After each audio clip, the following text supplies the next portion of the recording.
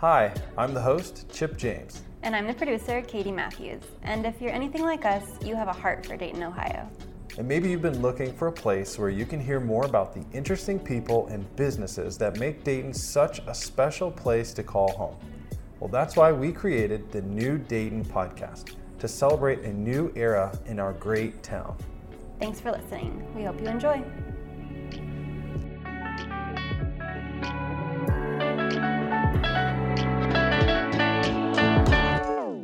With the holidays approaching and obviously a new year, a new decade right around the corner, a lot of us have a topic on our mind that is sort of all the rage right now, or at least it's in mainstream, right? So minimalism and simplicity. A lot of people don't realize that we have a sought after minimalism and simplicity coach right here in the Dayton area. She's literally written a book on it. Her name is Rose Lounsbury. And a good friend of ours, Joni Wire, suggested that we have a sit down with Rose to talk all things minimalism, simplicity, simplifying your life. And I'm so glad that we talked to Rose. Yeah, and I feel like this topic can sometimes make people feel guilty about the things they have. But that was me. Yeah. I think obviously she's great at talking about this, and she really turned the conversation into more of, what our relationship with our things are like, instead of, don't have anything. It's what is your relationship to your things. Right. So the things that you do have. Right. Right. So releasing this right before Christmas, the goal is not to strike guilt and shame into your Christmas shopping sprees, but perhaps to spark some intentionality in what you buy for yourself and for others, and kind of what you bring into your home during this holiday season. Yeah, absolutely. Well said. Right. It's a busy time when we're usually just adding, and not so much subtracting. But I think if people listen closely to what she's saying, I think you guys will get a lot out of sort of the concepts and just sort of the relationship, like Katie said. So sit down, relax, and enjoy a chat with Rose Lounsbury.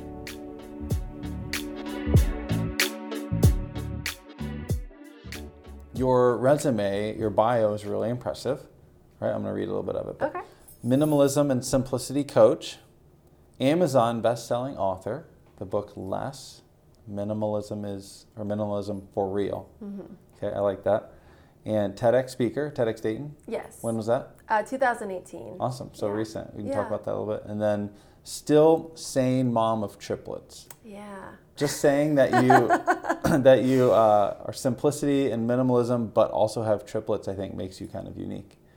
I have 4 kids, and I feel like we'd be super minimalistic and just clean if it weren't for the 4 tornadoes. Yeah, they're the problem, aren't they? Well, we tell ourselves that. I use that as a crutch at least. Yeah, so day to day, what's day to day look like for you? Well, day to day, I think my house and my life is pretty normal. And I think that's what people would probably be most surprised by. I will be honest, the fact that you guys were coming to my house made me a little bit nervous, because I think when you put yourself out there as I'm a minimalism coach or a simplicity coach and I live a simplified lifestyle, I think sometimes people expect that your house looks like a magazine, or they expect that you live in a home where there are no toys and no one's allowed to sit on the furniture. Guilty. Right, and that's not the case. I mean, my house has normal things. There's crafts that my daughter made. There are toys, there are books. I mean, there are shoes visible in the home. And so I think day to day, my house and my life is very similar to other people's, except I try really intentionally to quiet the excess noise. And so I think what can happen really easily is, if we're unconscious about it, stuff just comes into our lives. It comes into my life, and I try pretty hard to keep excess stuff out. But if we're not conscious about it, it just, we buy that buy one, get one free, or, the kids got more things for Christmas, or, that's on sale, let me buy it in all the colors. And we just sort of accumulate things without realizing that at a certain point, that is going to cause us stress. Right. Our closets are going to be stuffed. We're not going to be able to get out the door quickly in the morning because we can't find our keys because there's so much stuff by the front door. The kids can't find matching socks because there's just piles and piles of laundry. And I know that that's what will happen if I let the excess stuff come in. So on a day-to-day basis, I'm doing the normal things everyone else is doing, getting my kids up, getting them breakfast, getting them off to school. But I have simplified things. So like if you open up my cupboards, there aren't tons and tons of dishes. Right. And I also, on top of simplifying things, I do have some systems that work pretty well to keep things simplified. So we know, okay, the dishwasher gets run at night. In the morning, there's a job. Someone has a job to empty it. And then they move the little thing to say the dishwasher now has dirty dishes in it. And so we put the dirty dishes in. So there's simplicity in terms of not a lot of stuff. But then on top of that, there are systems in place. Yeah. And so, but it's not that things are never crazy. I mean, Sure. I yell at my kids and I get frustrated. I'm like, come on, let's get out the door. It's not that I'm living this perfect life. But I think the difference is I know pretty much how to reset relatively quickly. And before I adopted a minimalist lifestyle, I didn't. To clean my house, or like to get it ready for you guys to come over here, it took like 10 minutes. You know, I made sure it looked extra tidy. In my opinion, you might walk in and think it's not tidy, because again, it's very relative, right? I said on the front stoop, I wonder if she feels pressure when people come over, because it's like, well, she's perfect. But I like that you're saying that you're not perfect. I'm not perfect. And the other thing that I've noticed is I think other people, when I come to their house, feel a pressure, or they feel like I'm judging them, and I'm like, I am not judging you. You know, I think everyone should live in a way, really the goal of minimalism is to feel at peace in your home, really to feel at peace in your life. That's a feeling. That's not the way something looks. And I think that's what people don't understand. Like, I feel at peace in my home. Other people might walk in here and feel claustrophobic because it's a 1,500 square foot house with 5 humans and a cat living in it. So it's not a large home. Some people might say, this home is too small, I can't breathe in here. That's a feeling. So they should live in a bigger home than I do. But I feel relief and peace when I walk in the door of my home. And so that's how I know that I'm living the life that I want to live. So with my day job going in and out of people's houses with buyers and sellers, it's funny to see, it's not funny, but it's interesting to note the people who love their home, right? Whether it's big, small, you know, people who love home, who hate to leave home, who are sad to sell or sad to move. It usually coincides with them also having like a really, it doesn't have to be perfect, but like neat, put together, they know where everything is, it's organized, it's peaceful. Yeah, it's that feeling of calm. And when I work with people and I ask them, you know, what they want, what are you working toward, nobody ever says, I want my home to look like a magazine, or I want my home to look perfect. They always use feeling words. They say, I want to feel at peace. I want to be able to relax. I want to feel calm. So what we're all working toward is a feeling, not an aesthetic. However, the aesthetic can influence the feeling, right? And there have been plenty of studies done that show that people in cluttered environments, their stress levels rise or cortisol levels rise. And that's very true. If we're in a cluttered environment, we can't think as well. We are visually distracted, meaning we're mentally distracted, which is why we don't feel calm. So all of those things kind of play together. It's a chemical thing, literally. Absolutely. I was on the phone with my brother-in-law recently. He's out in California, and he sounded particularly energized and like in a good mood. And I was like, what's up? What's been going on? He's like, oh, I did my closet yesterday. I did. That's what we say when we like air quote did. Meaning I just got rid of stuff, I organized it, I cleaned it. That's what did means, right? And he's like, I go, yeah, I did my closet recently. It's amazing. And he goes, I want to do my closet to my life. And I'm like, yeah, that's like, I think that's what I do, right? That's what I do. It's that same principle. I mean, when I leave people's homes, or people who take my courses do, you know, a testimonial or something at the end, or they tell me how it impacted them, they always say, I feel so much better. I just feel so much better. And that's the thing, you feel energy, because I think we don't always realize when there's excess stuff in our home, when we have clutter, when we have physical excess, it's actually weighing on us on an emotional level. And we don't even always realize how much until it's gone. Because when it's gone, you feel this relief, and you're like, how could I have been walking around with all of that heaviness on me? But you didn't realize that it was heavy on you because we slowly accumulated. I love the way the conversation's going. It's so true what you're saying, and the kitty cat is joining us, and it's totally fine. But so I had a home in Centerville, Washington Township that we lived in, and it just didn't feel like home to me. I never really felt like I liked it. We went away. We in the process of moving away, we kept the home, but we took most of our stuff because we didn't want to buy all new stuff. Right. So we just kind of kept what was needed there and took everything else to Florida. Okay. Well, 1 year later, we moved back into the home in Centerville, and we didn't bring any of the stuff back. Okay. And I loved the house. I was like, man, I love this house. And it was like, what changed? Well, we got rid of half of our stuff. And it was like, every time you walked in the door, that it was more peaceful. Things were where they belonged. There wasn't just stuff everywhere. There weren't 3 couches in a room that needed 1. Right. You know what I mean? And I think that is something that people don't always realize is a lot of feng shui, or a lot of what you like when you look at a display in IKEA or a display in any store, or this looks organized, it looks nice. The reason it looks nice or it feels nice is because there's not a lot of stuff there. Right. There aren't a lot of things. And so if you look at any advertisement for a closet organization system, for example, it looks beautiful. Then I say, okay, count how many shirts there are. There's like only 7. Yeah, there's like 7 shirts. So tell me, would it be difficult to organize your closet if you only had 7 shirts? No. Right. My children could organize a closet with only 7 shirts. Right. And so I think when we're looking for that feeling of being, quote, I'm using the air quotes, organized, a lot of times what we want, what we're desiring is minimized. We're desiring decluttered, because when you declutter just like you did in your house, Right. you didn't have to do anything else. Like, you just got rid of the excess stuff you didn't need, and suddenly, oh wow, it feels great, right? Right. I feel great. Yeah, so it's leading right into the next segue for me. Okay, so let's hold that thought. Okay. Getting rid of stuff feels great. Okay, and I love your quote. I think it was on Instagram. Less stuff means less anxiety and more freedom, energy, and positivity. So that's like, okay, it's validation. I get it. I need to have less stuff. But then you also say minimalism is getting very clear about what you want, and then having the guts to let go of everything else. So clear about what you want and having the guts to let go of other stuff. That's where I fall short and I struggle.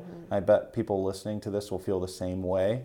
It's at least for me, I know how much I spent on those pairs, that pair of shoes. Right. That I don't need anymore, and they're totally worn down, but there's no holes in them.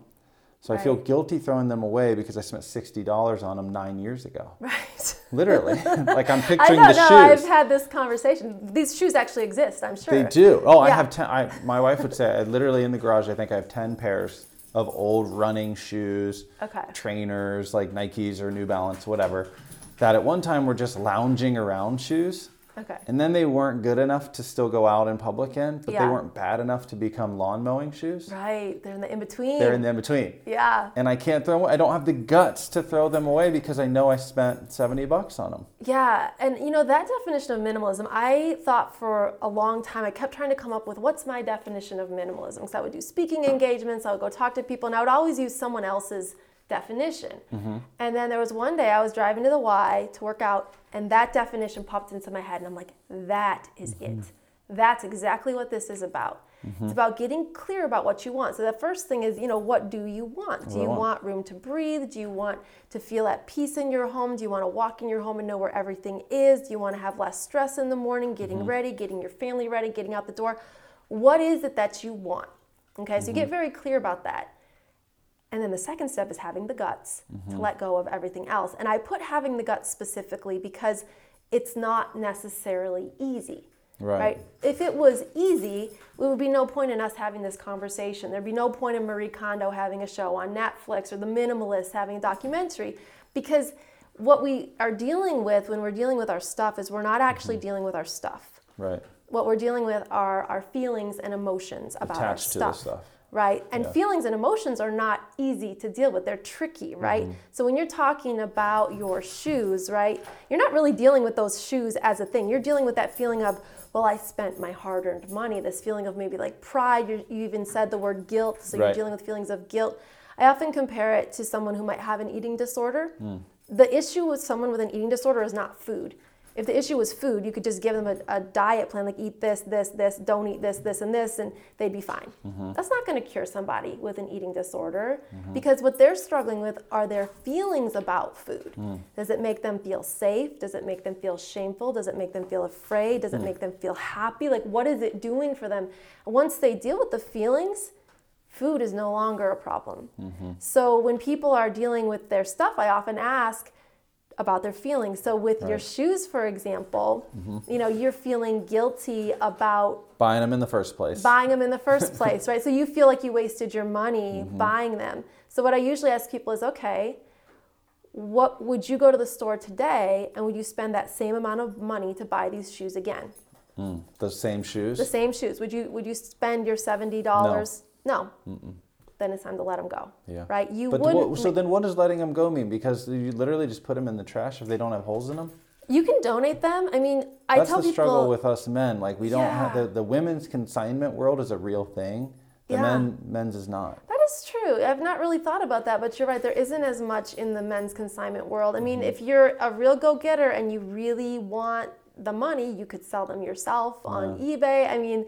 But who's going to go to that length? You can also just donate them. You can write it off on your taxes. Just drop them off at like a Goodwill. Yeah. You can let it go and realize that it's not doing you, that item also is not doing you any good in your closet. Actually, it's only making you feel guilty. So it's actually doing negative to you to keep it. It's not adding anything positive to your life, because guilt is not positive. Right. So if you hold on to it, basically what you're holding on to is guilt. Yeah. You're not holding on to a pair of shoes. You're holding on to guilty feelings. Why on earth would we want to hold on to guilty feelings? I don't know. So letting go of the shoes actually is a way of letting go of the guilty feelings, saying, you know what? I spent money on that, and maybe I didn't use it as well as I thought that I would, but that's done and that's in the past. I'm going to let that go. I'm going to let these shoes do good for somebody else. Right. Donate it with joy. Let that item be useful to someone else, and then what you no longer have in your life is guilt. Because I guarantee you're never going to wish you had those shoes back.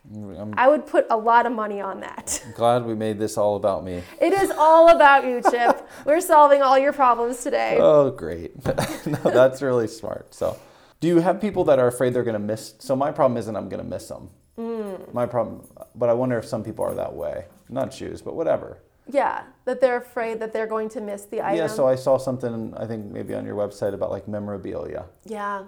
And I know so many people, men and women, who played sports in a past life or whatever. Yeah. Are hanging on to those little plastic trophies or those ribbons or whatever. Yeah. Do you come across that much? Oh, yeah. Yeah, memorabilia is a big category. And so I often tell people, if you're actually going to go on this minimalism path, you're going to declutter your stuff. I always say, so first of all, we said dealing with your stuff is actually dealing with your emotions about your stuff. So to do this, you always start where the emotions are lowest. So don't start with the memorabilia, because that's probably where the emotions are highest, because so much of your identity or sense of self is tied up in those little plastic trophies. So I tell people, start where it's easiest. So maybe with towels or things in your kitchen or things in your bathroom, maybe clothing, but some people have a lot of identity tied up in their wardrobe. Why is that? Clothing? Yeah, like I see closets all the time, right, through my business, and there's no way that we wear all the stuff that people keep in their closets. It's not possible. The amount of fabric is unbelievable. You only have one body to dress. Right. Yeah. And why is that? Do you think it's the guilty thing like I deal with shoes, or do you think it's... I deal with a lot of women, and I think for women especially, a lot of how we are judged and evaluated is on our physical appearance. So, and not that men aren't. Men definitely are, but I think for women, we are judged more. I don't have any studies to prove that, but I think we all probably know women are judged more. Sure. And so clothing then becomes an expression of your value, right? The more fashionable I am, the more valuable I am, the more acceptable I am, the more beautiful I am, the more people will like me. And that also plays into men, I think, to a lesser degree. And so then there's advertising, right? That's telling us every season, well, now this is what's in for fall, and this is what's in for winter. And so if you've bought into the belief that the way I appear equals my personal value or worth, then we all want to feel worth and personal value. So an easy way to do that is to go out and purchase things and put it on ourselves to make us look like we're more important. Right. To I think make men us do that too. feel more important. And I think you're right. We all do that. And I think so what it really comes down to is this belief that these things make us better in some way. This thing like makes me feel more whole. It makes me a more lovable person, a more beautiful person. And so it's at that level, again, it's that level of our minds and our beliefs. Right. So once you kind of break that and you realize, you know what I wear has nothing to do with who I am or how valuable I am or how much people like me or how much I like myself. What I wear has nothing to do with that. I'm a lovable, worthwhile person just as I am. Then you no longer feel that desire to fuel that self-worth by purchasing clothing. So I think that's kind of a deep answer to the question that you're asking, but I really think that that is the truth. I used to be a sports shopper, a compulsive shopper. So it was tied into and clothing was very difficult for me to go through and declutter. It was probably one of the most difficult things for me to do because so much of my identity was tied up in how I dressed. And I actually dressed, for most of the time, I was dressing terribly. I was wearing yoga pants and hooded sweatshirts every day. Wait, so that's bad? It is, yeah, it is not great because part of it was, and here's what it was, I had nice clothes, but I didn't wear them on a daily basis because I felt like it wasn't a special enough occasion to wear my nice clothes. Right. So I would dress down every single day and only dress up if it felt like it was a good enough reason. Interesting. So I felt like I'm not good enough to wear my nice clothes on a daily basis. And you know what? I am. Yeah. I'm good enough to wear Whatever a dress on any day that I want to, right? I'm good enough to wear like skinny jeans that fit me well any day that I want to. So the irony is once I decluttered my clothing, and I mean, I can show you guys my closet. You might be interested. You look at people's closets all the time. Like there's like very little clothing in my closet. It's kind of shocking. And I dress so much better than I ever did when I had my closets. I mean, it was probably at least 8 to 10 times as much. When you have someone minimize their closet, let's just touch on that for a second. Yeah. Is there a number? Like, do you say, so someone like me who wears a button-down, business casual shirt, is there like hey, you should have 5 because there's 5 work days? No, there isn't. Sometimes with people, I've done it 2 ways. People who get really overwhelmed by the amount of clothing they have and just being in their closet is overwhelming. Sometimes what I do is I sit down with them away from the closet with pen and paper and we write out on paper how much they think they need. Yeah. So say, okay, what do you wear for fall and winter and how many-ish, I always say ish, do you think you need? So we actually write down, they'll say, okay, I wear a button down every day and there's 5, so they might say 5. Right. And I need X number of pairs of jeans. And so I have them tell me what they think. And I guarantee when we actually go to the closet and we try to make their numbers fit what's in the closet, they're always going to up it. Okay. So if they said they needed 5 button-down shirts, they're probably going to keep 8 or 9. When they go to the closet? When they go to the closet. But it just shows you that when we rationally think about how much we need, we're going to probably put a lower number than when we actually go and do it. So that's one way that I've done this with people. Another way is we go to the closet and we just take everything out and put it in with piles. Right. And then they go through each item and they say yes or no.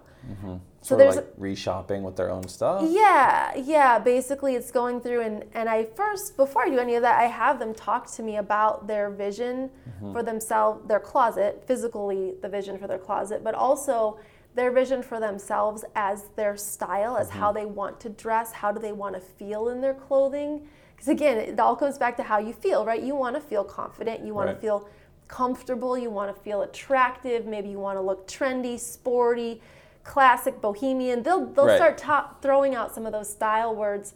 And then the decision on every piece of clothing is, does this match that? Yeah. Does this help you get to that feeling of being trendy or boho or comfortable or calm or whatever it is? So my biggest thing with clothing is not the amount that you keep, but how you feel in the clothes. Because I think a lot of us wear clothes that we don't feel good in. We are either physically are uncomfortable in them or emotionally uncomfortable in the clothing. So I'm all about, do you feel comfortable? Do you feel beautiful for women? Do you feel attractive? Do you feel confident? I think men struggle with t-shirts. Yeah, they do. Men do you struggle. know my husband? Are No. you guys friends? I think you might be friends. It's the thing that I see a lot, houses that I'm in, but also just with friends and family. It's not uncommon, excuse me, it's not uncommon in my opinion to see a 30-something male with over 70 t-shirts. Yes, yeah. What is that? You know, you're delving into male psychology, which I really can't say I'm an expert in, but so with men in t-shirts, I think some of it is probably just not really caring that much. Like if they've got the space, and this is men and women, right? Got the space, why not just keep putting them in the drawer? So again, it's kind of that unconscious consumption, right? Oh, Right. I got this when I donated blood. I got this when I was on a flag football team. I Yeah. got this at work. We had to wear it on Friday for Wear Purple Day.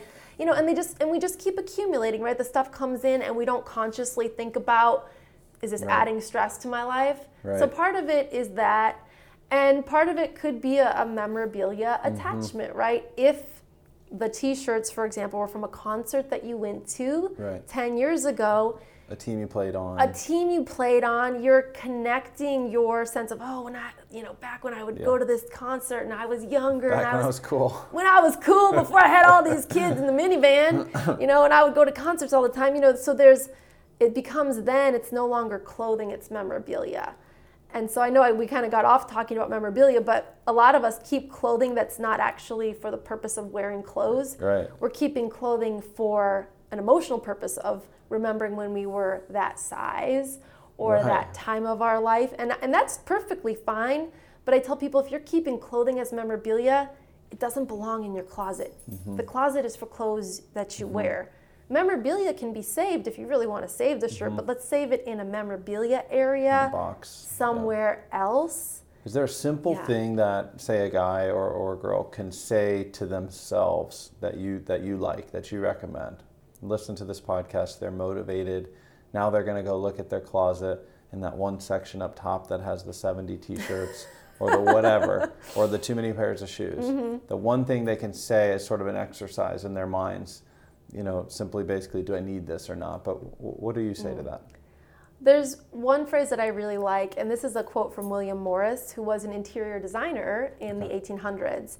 And he said, "Have nothing in your house that you do not know to be useful or believe to be beautiful." So I consider useful and beautiful to be the two checkpoints that things have to pass if they're going to be in my house. It has to be one of those two. If it's both, awesome. So you're looking at the t-shirts, you're looking at the Right. shoes. Ask yourself, is this useful to me? Right. And the quote, if you remember, said that you know to be useful. Yeah. You only know something is useful if you are using it. Right. Right? It's not potentially useful. Like it's a lot of things. Anything could be potentially useful, but you know it's useful because you use it. So do I know it to be useful, or do I believe it to be beautiful? Right. And beautiful, you could just extrapolate to me. Does it bring me joy? Right. Does it make me happy? How do I feel when I look at it? Do I want to gaze upon these t-shirts and be like, oh yeah, feeling good looking at that t-shirt? No. Or do you look at it and you're like, oh gosh, Right. I got too many shirts, right? Right. So I would ask yourself, is it useful or beautiful? Cool. And That's really those helpful. are some questions you could ask. So I like in your starter guide, you offer a free starter guide. Yeah. You call it a starter guide? Yes, the minimalism starter guide. Minimalism starter guide. I downloaded it several weeks ago. I like how you ask people to rank the toughest rooms or spaces in their home to declutter, right? Yeah. So I'm curious though, for you with clients, which room do you usually see as being a room or a couple of rooms are the toughest for people? I think any room there's two actually. Any room that has a lot of storage items, because that's where you find a lot of memorabilia. That's where people have put stuff that they don't want to think about because there's probably some emotional attachment, like grandma gave that to me. Oh, I got to keep it. Right. And so storage areas are one, but also I think anywhere where there's a lot of paper accumulation. So home offices, kitchen islands. Yeah. Families with lots of kids, Yeah. Wherever the kids are dumping the backpacks. So it's sort of command center type areas or home offices, and storage, I think, are probably the two that people feel most overwhelmed by. Interesting. It's not what I Yeah. thought you were going to say. So it No, is what did interesting. you, I'm curious, what did you think I I was just going to say? assumed everyone would probably go with like the go-to spaces of kitchen and master bath. or master closet, sorry. Okay, yeah, not really. You know, it's interesting, I think, because you're a realtor, those are the two areas that everyone's looking at, right? We always want to check out the kitchen and the bathrooms in a house. Yeah. But when it comes to difficulty in letting go and sorting through and just approaching, it's storage and paper-filled areas that people avoid like the plague. So you ask people to rank from 1 to 5. So how do you feel when you walk into that space or into that room? 1, I like as cool as a cucumber. Yeah. And then 5 is, can I just close the door and pretend this room doesn't exist? Yes. Yeah. So with that context, I guess I really do see, I think like workspaces. I'm thinking right now of the table that when I left the house this morning, you know, last night's drawing adventure was still everywhere. Yeah. You know, papers and colored pencils and things like that. Yeah. So yeah, I could see that. What is that room for you in your house typically? What's the room that maybe would surprise people that you're like, okay, we got to get this under control, or is there one? The place that I often think, oh, I kind of wish this didn't exist, or I don't want to deal with it is for me storage. So the garage can get that way. That can feel that way to me. The attic can feel that way, or the tool room in the basement. Because again, they're not really visible areas of my house. Like the visible areas of my house, I'm going to tend to maintain a little bit better. But the areas that nobody really sees, it's a lot easier to just be like, well, nobody's going to know if I just shove this box of stuff in here. Right. Like I'm the only one who knows. So not that I do that very often anymore. I used to. That was like my MO. Don't know what to do with this box of stuff, shove it in the attic. But those are the areas still that I can catch myself like, oh, I don't want to deal with it. So for example, I used to be a teacher. I was a middle school teacher for 7 years. Wow. Before I started my business. And a lot of my identity was wrapped up in that career, in that profession. And so I had all my teaching supplies in boxes in the attic. Right. And every time I would go get Christmas decorations or the kids' off-season clothes, I would walk by those boxes of teaching supplies. And it was like this just feeling of dread. Yeah. Like, oh, I have to deal with this. Mostly what it meant was I have to deal with my identity of who I am. Right? You're holding on to these things that represent something that you found to be important to defining who you were, but you're not using them. Right. You're not that person anymore. And so it was actually like when I let go, and this was just less than a year ago, that I finally went up there on a Sunday morning and I let go of all of it at once. And I felt like I was jumping off a cliff. Yeah. It was this like unbelievable feeling. I mean, it was scary. I had mentally prepared myself. I mean, I'd been preparing myself for 5 years. To let go of it. So yeah, those types of areas in my house. So that's where if I was going to keep something that I wasn't sure about or that might make me feel guilty or question myself, those are the areas where I would put it. So those would be the more difficult areas for me. I wouldn't put my old teaching supplies in the living room. I would hide it.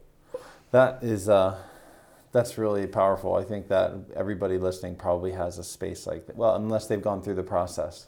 That, you know, they have a past life. Yeah. Air quotes again, past life. Yeah, we do. Yeah, for me. And that's the same thing with when you talked about the trophies that people are saving or the T-shirts from the sports teams you were on. It's saving a piece of your past life, your identity. Or on the flip side, we save our future life sometimes there as well. Yeah. The treadmill that we've never stepped on, but we're going to get on it someday. The home gym, the kayak that we bought because we're going to become an outdoorsy person. Yeah, totally. So it's anytime. The juicer. The juicer. I'm going to become a person who juices. And so I bought the juicer. It's going to happen. Yep. Anytime that we're saving items that reflect a past life or a potential future someday maybe life, I think those are the items that give all of us the most pause. Yeah.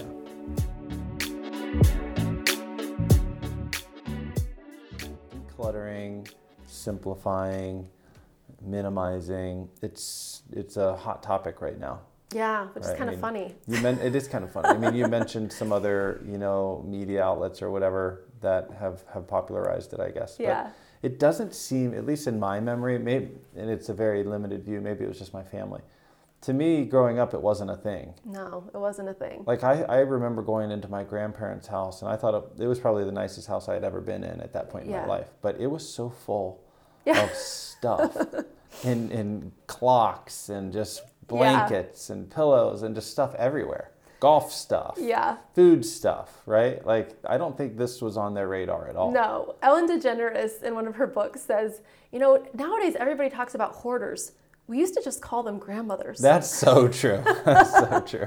I'm like, yeah, it's true. My grandma's house was awesome because there was like cologne from the 1970s, in my uncle's old bedroom. Yeah. Like, how cool is that? They just didn't throw anything away. No, I think they didn't. they felt something more like what I feel about the money Yeah. they spent on it. They remember that. Well, I think part of it, and I've thought about this a long time, and I've worked with a lot of different people of different ages, and I think I'm 38, so my grandparents lived through the Great Depression. And so they learned to save everything because you had to. I mean, that was a survival skill, was to learn to be very resourceful, Right. save everything and reuse it as much as you possibly could. I mean, my grandma, when we went through her house, when she downsized, there were bags of zippers because if there was a piece of clothing that was worn out, of course, she's going to make it into rags, but first she's going to remove the zipper. Oh, wow. Because you could reuse that, right? And they Wow. were organized, big zippers, small zippers, but all the zippers were saved. And that's something she learned, I'm sure, because of growing up without a lot of things. And so, then they give birth to the baby boomers who are like my parents who are in their 70s.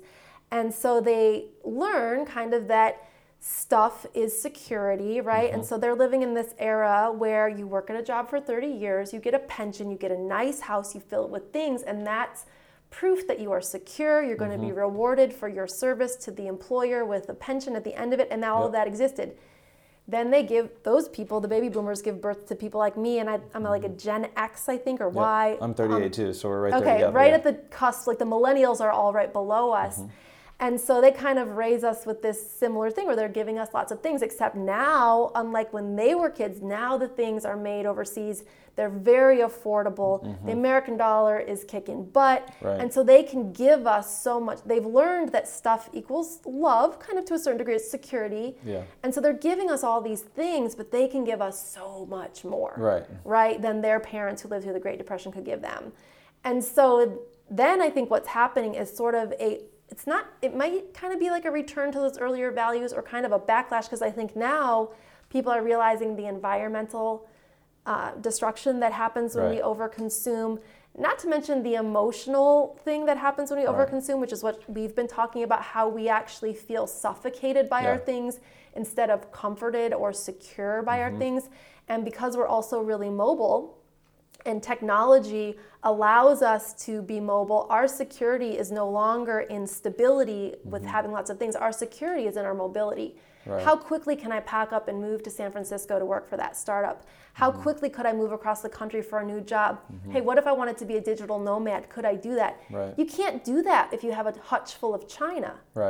Okay, so it's not that people are really rebelling, it's just that society has changed so much where mobility is valued so much more highly than it was because of how society is. So is it a trend?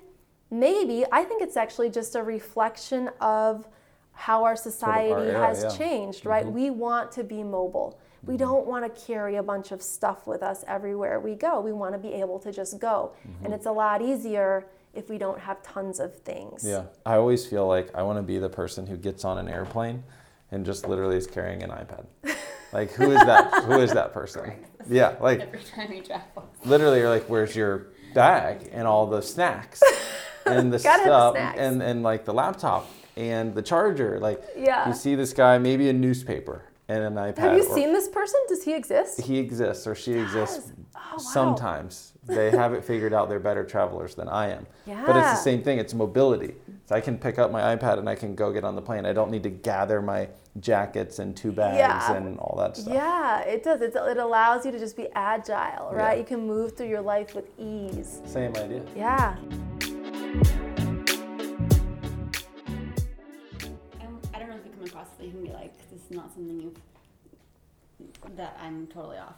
But I'm wondering how much of like the minimalism thing is a reaction to like our current pace of life. Like we're so much busier. Everyone's like, I'm so busy. I'm so overwhelmed. Yeah.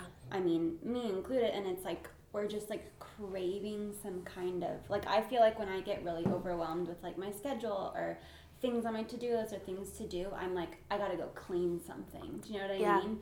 And so sometimes it can be really helpful, and sometimes it can be like an avoidance practice for me to like not deal with my life. I'm like, Yeah. I'm just going to. But then also when I'm done, I feel like, oh, there's something. Right. There's something that's like clean and like orderly when I'm Yeah. like, my mind is just, do you know Yeah. what I mean? I don't know how much of it is, for me, it can be a reaction to like pace or Yeah. general like overwhelm. But I still think it's a positive thing, because it's like, now I have peace, and now you want to match your inner Yeah. wants to match your outer. Right. Do you know what I mean? And it's my home is like a haven for me from like chaos that can be general Yeah. life. I walk into my home and I'm just like, Right. you know what I mean? But I don't know how much of it you think it's a reaction to like our current Pace. I think pace. Or pace. I think Yeah. it's definitely a reaction to the pace of life at which we live, because it all plays together. I mean, the amount of things that we have and the amount of things that we do, it can all become clutter, right? You can have clutter physically that you can see, but then you can have even more in your mind, on your calendar, in your schedule, on your to-do list. And I think when we desire peace and calm, right, we're going to see, how can I get a little bit of control over what feels chaotic? The easiest way to do it is to clean your closet, right? That's much easier than to looking at your commitments Right. and looking at your to-do lists and doing the same thing and saying, okay, what can I cross off? What do I need to let go of? It's the same process, right? You might get just as much validation by being on that committee as you get from owning that pair of shoes. Right. You're getting a sense of self in some way from both of those things. It's just a lot easier for most of us. It's a lot easier to donate the shoes than to say no to the commitment. At least it is for me. And I've realized that that's sort of where I am in my journey right now. Is I've minimized the stuff in the house. Like, I can Right. still pick away at it here and there, but there's nothing really crazy in this house that I need to deal with. And now what I'm faced with is looking at how I spend my time, how I commit myself, how I show up. You know, am I present for my family? Am I present for my clients? Or am I just running, putting out fires Right. all day? And more often than not, I find myself doing that. And I'm like, I got to practice what I preach. Yeah. I have to learn to say no to things, and I'm learning how. And for me, that is much more difficult to let go of than the stuff ever was. But I think for people, it can go both ways. Sure. Some people struggle, they attach a lot of their identity to the physical things. And so the physical things are very difficult for them to let go of. They'll say no to being on the committee. They'll turn down a job offer, but to let go of that teapot, oh, it hurts. Right. And on the other side, some of us struggle with letting go of the pace. And really, it's all comes back to that same thing. It's having more than we can appreciate. When your schedule is like that, when you've got so many to-dos, it's more, it's excess. Right. It's just like food, right? We could eat an excess of food and we don't feel good because it's more than we can enjoy. It's more than we can comfortably digest. We can pack our day the same way we can pack our closet, and we don't enjoy it, and we know it because at the end of the day we're exhausted and we drop into bed feeling like a failure. Right. And that is a sign that we have to address the things in our time the same way we address the things in our closets. But I think sometimes we try to go about it by addressing our closet, and that does help. It provides a little relief, but also, like you said, that also might be just a distraction from the more difficult work of getting real about how much you honestly want to take on in your life, how much you can do well and feel proud of. Yeah. And that's hard. But it's a great, I'm really glad that you brought that up. It's interesting. I think the place where so many of us maybe feel like we fall short, I mentioned it briefly earlier, can be in regards to the kids. Yeah. So I want to spend a minute or two on the kids. I know you have triplets, and Yeah. obviously I have 4 kids, but there's this balance between we want to give them the best life. We want Yeah. them to have, quote unquote, have the, air quote, have the things that they want or need. But at the same time, it seems to be their stuff in the car, their stuff in the kitchen and in the family room that's bringing us stress. Yeah. And then it's actually hurting the relationship because we're always mad at them. Right. So do you have any good tips or pointers for parents or grandparents who just always want to give the kids things, but yet are having a hard time getting them to take care of it, to take care of their things. Yeah, so in my book, I talk about this specific issue, and I say, children don't bring clutter into your home, parents do. And that is the truth. Mm-hmm. And I'll tell you, when I started this journey, I really thought the problem was my kids and my husband. Mm-hmm. It's like, it is them, it's Josh, it's the kids. They're bringing all this stuff in, the toys and the shoes and the T-shirts and everything. And when I went about doing this, I had the wherewithal to realize that if I approached it by trying to make them all change, it wasn't going to go well for me, right? It's a losing battle. It's a losing battle, right? Gandhi says, be the change you wish to see in the world. I say, be the change you wish to see in your house. So if you're feeling frustrated by the things that your kids have, or your spouse has, or your brother-in-law has, or whoever else lives with you has, my advice would be, don't deal with it. Deal with your things. Deal with your shoes, deal with your T-shirts, deal with, if you're in charge of the tools or the kitchen things, deal with those things, the things that you have jurisdiction over. And then what you do is you set the model and the example for how you want things to go in the house. And then at that point, hopefully by then they take notice. Usually they do. And sometimes they'll even just start getting on board without you saying anything. But at that point, you have the ability to approach them and say, hey, I really want our house to feel more calm. I hate that I yell at you guys in the morning and at night to clean your stuff up. It's stressful, and that's not how I want to be. I want us to have more fun together. So I was wondering if you would like my help cleaning up your room. Yeah. And you approach it like that, where they've already witnessed you doing this in your own life. Right. And you approach them with the why of it. I think too often, especially with kids, we don't give them a why. Sure, we don't communicate. Right, we just say, clean it up. Why? Because I said so. Yeah. And I probably did that last weekend. I'm not saying this as someone who is like the perfect parent. I'm certain I said that last weekend, actually. Yeah. But if we approach them with the reason, even little kids understand, I don't want mom and dad to feel stressed. I don't want them yelling at me. I want our home to feel calm. And you invite them to participate in this with you. Now, if they're under the age of 5, forget everything I said and just do it while they're sleeping. Yeah. Because they're too little to know. And they're too little to help or conceptualize how maybe donating something might help another kid. Like, they really can't think like that. Right. But once they're 5 and up, I do recommend you get them involved somehow. So, and keep it very age appropriate. So if they have a toy room that's stuffed to the gills with stuff, that's overwhelming for them. Right. I mean, I've walked into toy rooms with a parent, and it's taken us 5 hours, the 2 adults 5 hours, just to get it manageable. Wow. So you can't do that with a 6-year-old, right? There's a reason they're not putting their toys away. They're completely overwhelmed by this, right? So you might need to do it first to help them, or break it down into maybe just books. Like, today, let's just go through your books, and which ones do you still love, and which ones could we let go to another kid who doesn't have as many books as you? Yeah. So you don't frame it like, let's get rid of your books, or which ones aren't any good, but which ones do you still love and enjoy reading, and which ones could we let go to another kid who doesn't have as many books as you? So a lot of it is in the way you approach it. Yeah. And again, you're just focusing on one category, books, or just stuffed animals, or just Barbie dolls, or just Matchbox cars, right? Because if you try to present them at a young age with every single toy, it's overwhelming. And we have to, as parents, accept that if that's a situation that our kids are in, where the amount of toys they have are so overwhelming that they cannot maintain it, the fault is ours. Yeah. It is ours. We cannot blame them. I've walked into rooms where parents say, my kids just never put anything away. And I say to them as gently as I can, there's no place to put it, probably. I say, if you asked me to put things away in this room, I wouldn't know where it goes either. Interesting. I wouldn't know. Yeah. You asked me to put away a pair of roller skates in here, I have no idea where that's supposed to go. And that's not the child's fault. Right? Yeah. And I don't want parents to feel guilty. My God, we already feel guilty enough about everything. But I'm not feeling guilty listening to you say good. It. I'm feeling like everything needs a place. Everything needs a place, and it needs to be, I say, intentional and painfully obvious. Yeah. Like, it needs to be so clear. Yeah, label it. Where the Barbies go that it would be ridiculous to not put them there. I mean, you guys are in my house. Like, if I asked you to put away G.I. Joes, where would you put them? There you go. Right there. If I asked you to put away Transformers, where would you put them? There you go. If I asked you to put away library books, where would you put them? Yep. It's clear.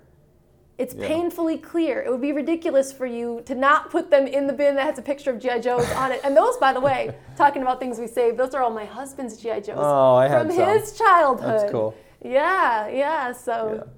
Yeah, I think that's the takeaway for me thinking about my kids. It needs to have a place. I'm probably the one who brought it into the house. I'm probably the one who bought it anyways. Yeah. So you might as well give them a place to put it. Or a grandparent bought it and you as the adult in the house allowed it to come in, right? Yeah. And so then if you want to get into, how do you communicate this with other people who are bringing things in, you have conversations, respectful conversations like, hey, we're trying to simplify and, we're really trying to give the kids less physical stuff and more experiences. So for Christmas, we'd love if you'd buy them maybe an art class or karate lessons or something. And the grandparents very well may ignore that and buy them whatever they want anyway. Right. And that's fine because they're adults and they can do what they want, but so are you. Right. Right? And so if they load the kids up with all sorts of blinky plastic, you can say, thank you.